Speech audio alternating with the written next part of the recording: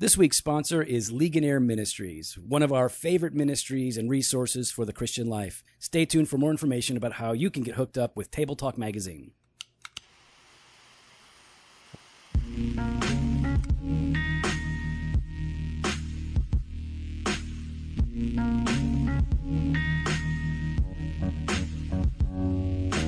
Welcome to Doctrine and Devotion, a podcast exploring Christian faith and practice from a Reformed Baptist perspective. My name is Joe Thorne. I'm the lead pastor of Redeemer Fellowship in St. Charles, Illinois. And I'm Jimmy Fowler, Elder Candidate at Redeemer Fellowship. What's up, baby? Ooh, I'm feeling good. Yeah, man, it's a good week, good day.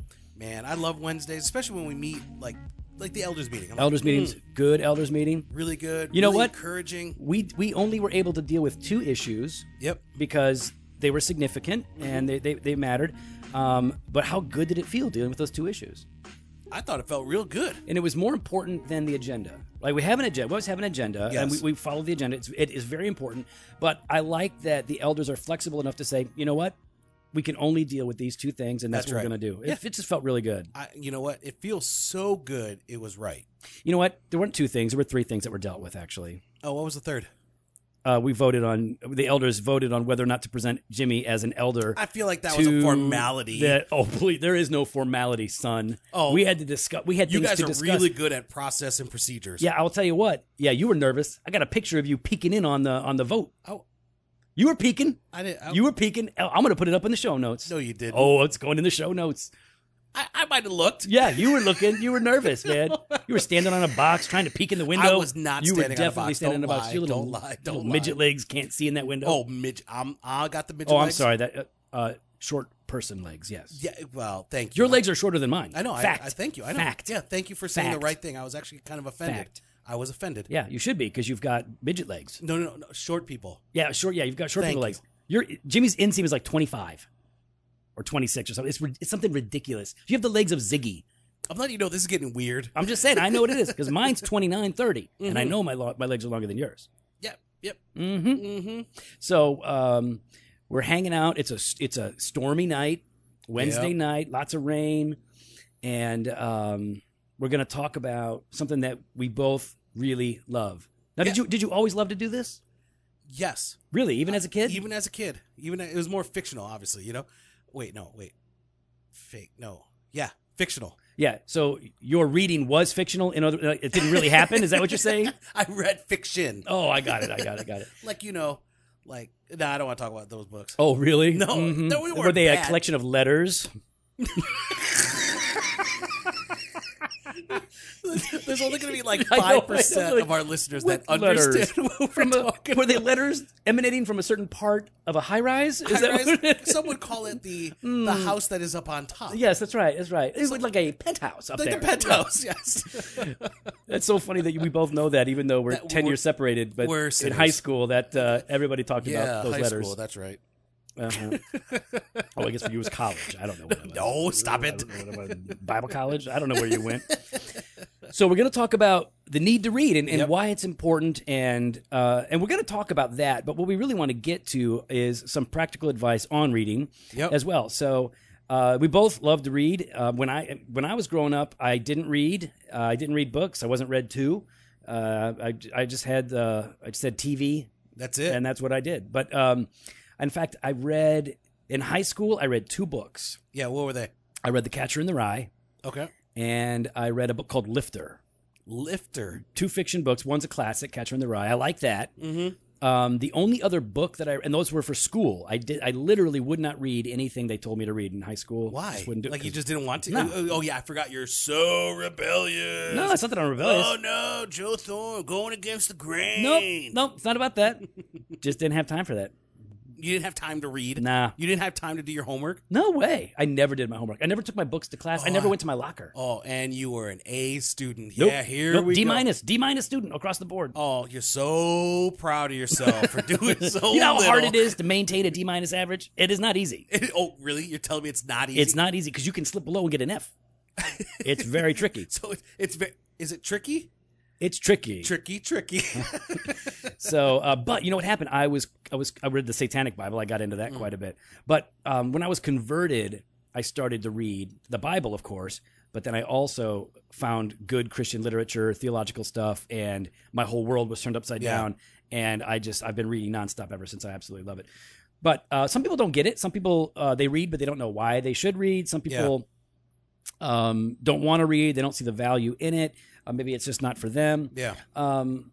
But there are good reasons to read, and there's different things that people should be reading, right? I mean, it's not just theology. Exactly. There's plenty of like good books that you can be reading out there. I mean, as I mentioned before, like younger, I love fiction. Right. You know, love fantasy was a lot of that. So seriously, what was something that you would read?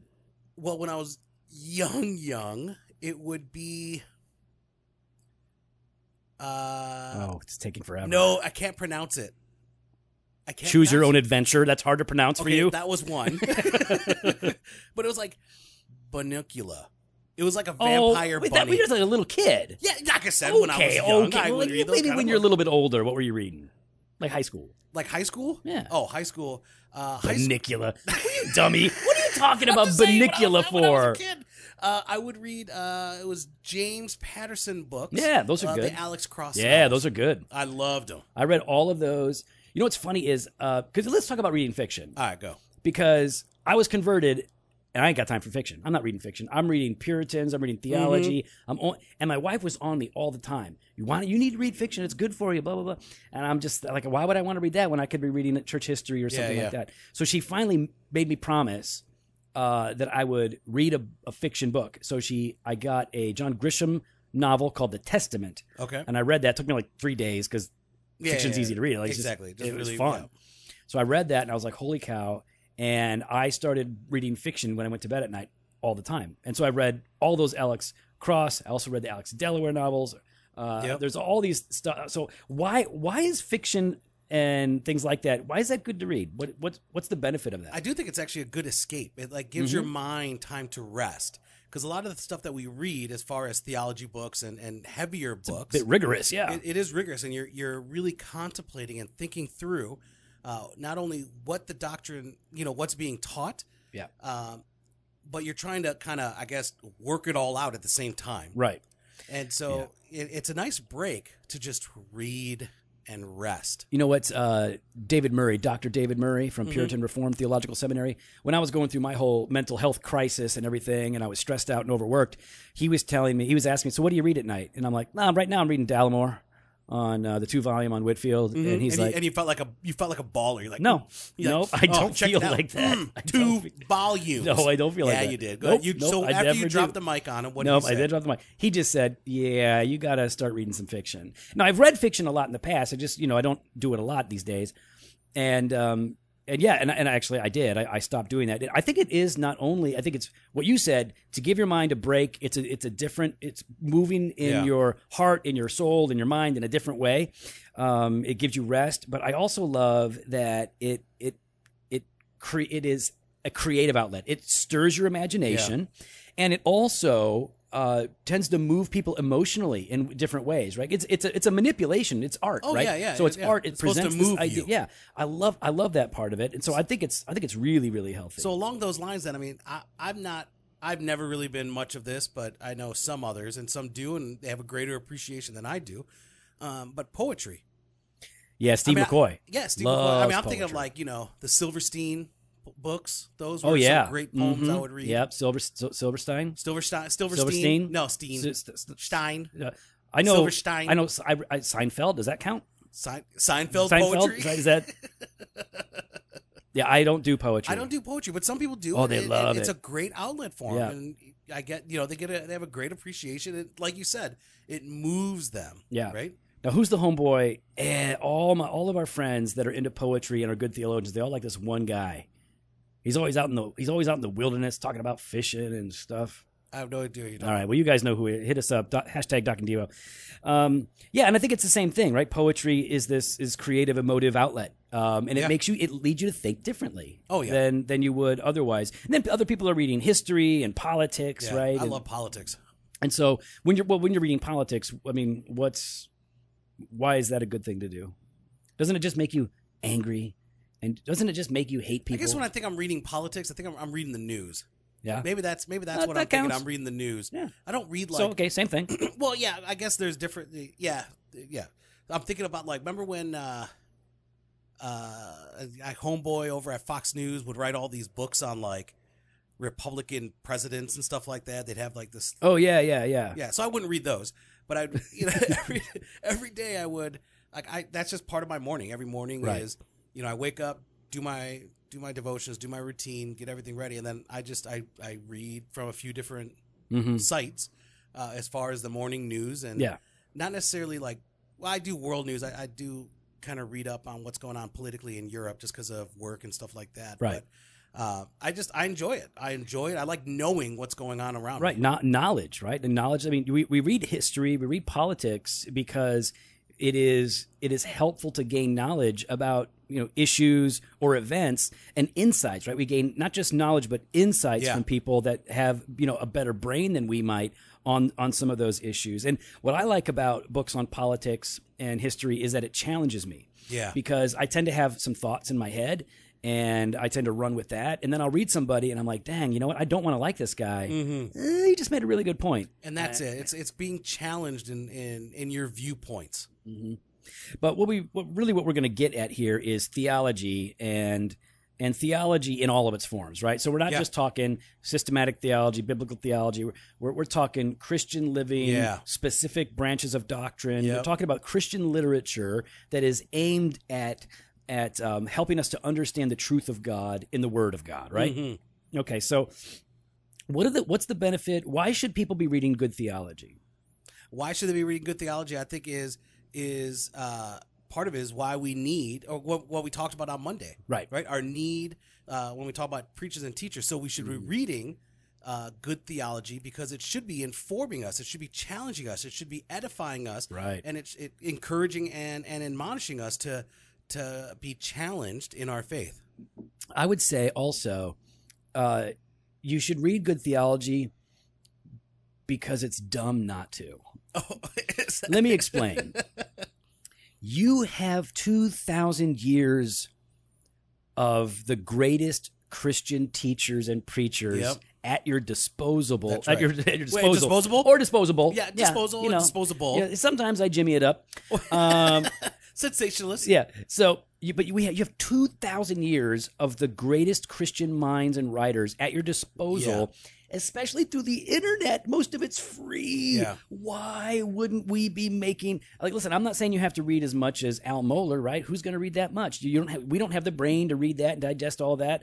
But or the time. Some of us have JOBs. Yeah, he ain't doing anything. He's just hanging out in his library in his slippers. That's all he's got to do. And then he wakes up and reads the morning news and does his briefing about... Takes his nap. He probably takes a 3-hour nap. 2 hours. It's actually... It's only 2? Yeah, he does 2-hour naps, but he does twice. Oh, that's all of his sleep, though. That's it. That's a sleep No. That's just during the day. And at night, he sleeps for 12 hours. Oh, my gosh. Does he really? Yeah. He gets lots of rest. You gotta step up your game. We're kidding, everybody. Please don't hate us. We love Dr. Mohler. We know he lives on 4 hours of sleep, and he's a baller, and we love him for it. That's why it's fun to make fun of him. Okay, so we have all of these resources. Yeah. So if you already understand the need for preachers and teachers, then you should implicitly already understand the need to read good books. Exactly. Because you have access to these great minds. And so it's dumb to not take advantage of it and to not really get the most out of it. So really the answer as to why we should be reading these good books, listen to the other podcast that dropped on Monday, Why We Need Preachers and Teachers, because that's where you find the answer to that. Exactly. I know that some of the most significant milestones in my Christian life have, not all of them, some of them have come from preaching, listening to preachers, but many of them have come through reading books. Correct. I agree. Horatius Bonar, Words to Winners of Souls, one of those books that had a huge impact. Vital Godliness. And we're going to link some of our top 5 most influential books. We're going to put those up again for you. But what we wanted to do is we wanted to give you 8 ways that you should be reading. I think that's a good idea. All right, so we listed them out here. 8 ways, and I'll start. Well, before we do that, Joe. Yeah. I mean, there's other things we should be reading. I mean, you can't talk about books and things like that, which is fine. I got ahead of ourselves. You're right. Let's slow this down. Yeah, let's way down. Okay, so you're saying that not only should we be looking for good stuff, but like there is already some stuff out there that we should be prioritizing. Yeah, I would say so. I mean, I think we need to be looking at, well, you know what? Table Talk Magazine. Oh, you know what? Let's do that. It's so funny that you mentioned they're actually our sponsor. They are our sponsor. Isn't that weird? And you know what? We want to big thanks to Ligonier Ministries for sponsoring the podcast this week. What they are offering is 3 months of free Table Talk Magazine, not just the physical, but digital as well. So you get both. And so listen to Dr. Devotion, get a free 3-month trial. Wait, do they have to give their credit card information and all that stuff? No, this is not the Bar podcast where we store that information. How does it work? What do they do? You head on over to the website, drdevotion.com/tabletalk. Right. And there you can click through on the link. It's a risk-free trial, no payment information required, and you get the digital and physical Just access. name, email, address. That's all they got to put in? That's it. All right, here's the thing, guys. That's going to be good for you. And if you do it, though, it's also good for the podcast because, let's be honest. Support us. It's a big deal that Ligonier took a chance on sponsoring us, right? Especially, especially all the things Joe says, and they still want us. Yeah, I mean, I didn't burn that bridge. I threw gasoline all over it. Well, we were pretty close that one time. Not with Ligonier. No, not with Ligonier. No. With other people we were. So, listen, if you want to support the podcast, click that link, doctrineanddevotion.com/tabletalk. Click the link, fill out the form, get Table Talk for free. You're going to be blessed, and it's going to bless us. It'll let Ligonier know, hey, we like those Doctrine and Devotion guys. Pay them some more money. We're going to sponsor them every month. That's what we want. Year-long contracts. No, I don't want that. Multi-year deals. Don't want that. Don't want that. But you know what? Go sign up. Yeah. Use all your fake email addresses and take care of it. Listen, I'll tell you what. All kidding aside, Table Talk is legit. Mm-hmm. It is our favorite print periodical. That's no joke. We've said that for years before they were interested in sponsoring us. So go and get it. All right, Jimmy, if we're going to talk about how people can approach reading, especially those people that maybe they're not that into it, or maybe they don't really have a plan, there's a lot that could be said. We're not going to worry about how much you need to be reading. I'm not so much concerned. I would rather... but 15 hours a day, If you can read one great book a year, I'm going to be happy for you. Yep, right? Good job. Some people are going to read one a month. Some people are going to read one a week. Mission whatever. accomplished. But just take it seriously. So I'm going to say, number one, if you want to get the most out of your reading of Christian literature, then or any kind of book for that matter, know your goal. Like, why are you reading this book? Clarify that. So let's say, I'm going to read a fiction book. Why? Answer the why question. Why are you reading this book right now? What is your aim in this?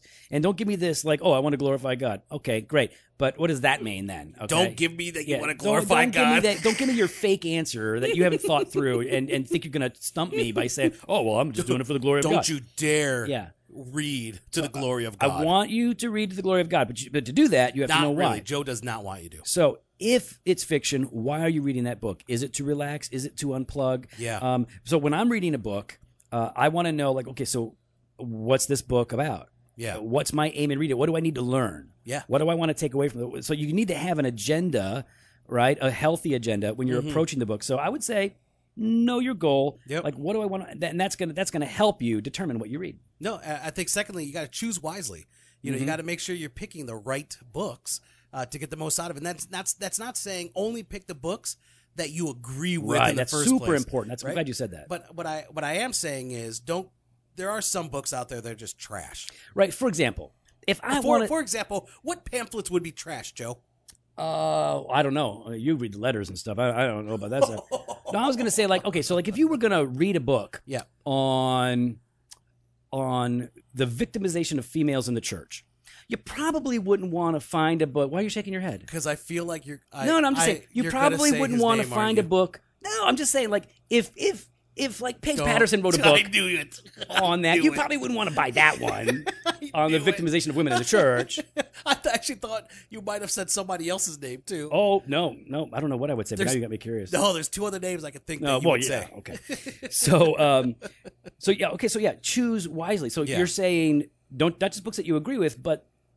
Yeah, but get those books that are going to challenge you and even they're going to critique your position. Not only are they going to lay out their position, but they're going to critique your position. Right. And they're going to be fair about it. And that's the same thing if there's someone that you agree with, they should be as well handling and critiquing another position fairly. Yeah. And responsibly. That's the word I want to use. Responsibly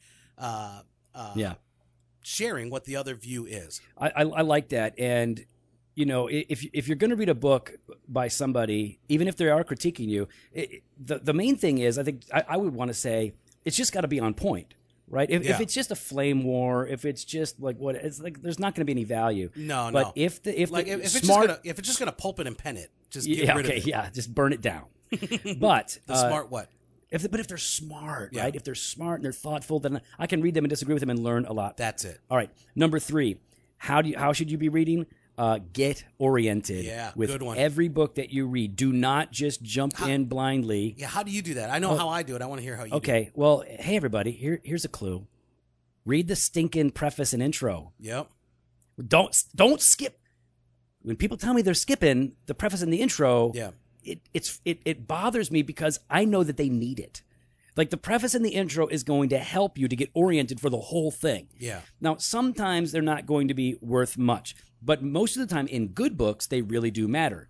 Those things have been written long after the book has been written. They've put the work in, and now they're going to write the preface to lead you into it so you know what you're getting into. So you need to get oriented to what they're going to be talking about, what their emphasis is going to be, what their thesis is. Yeah.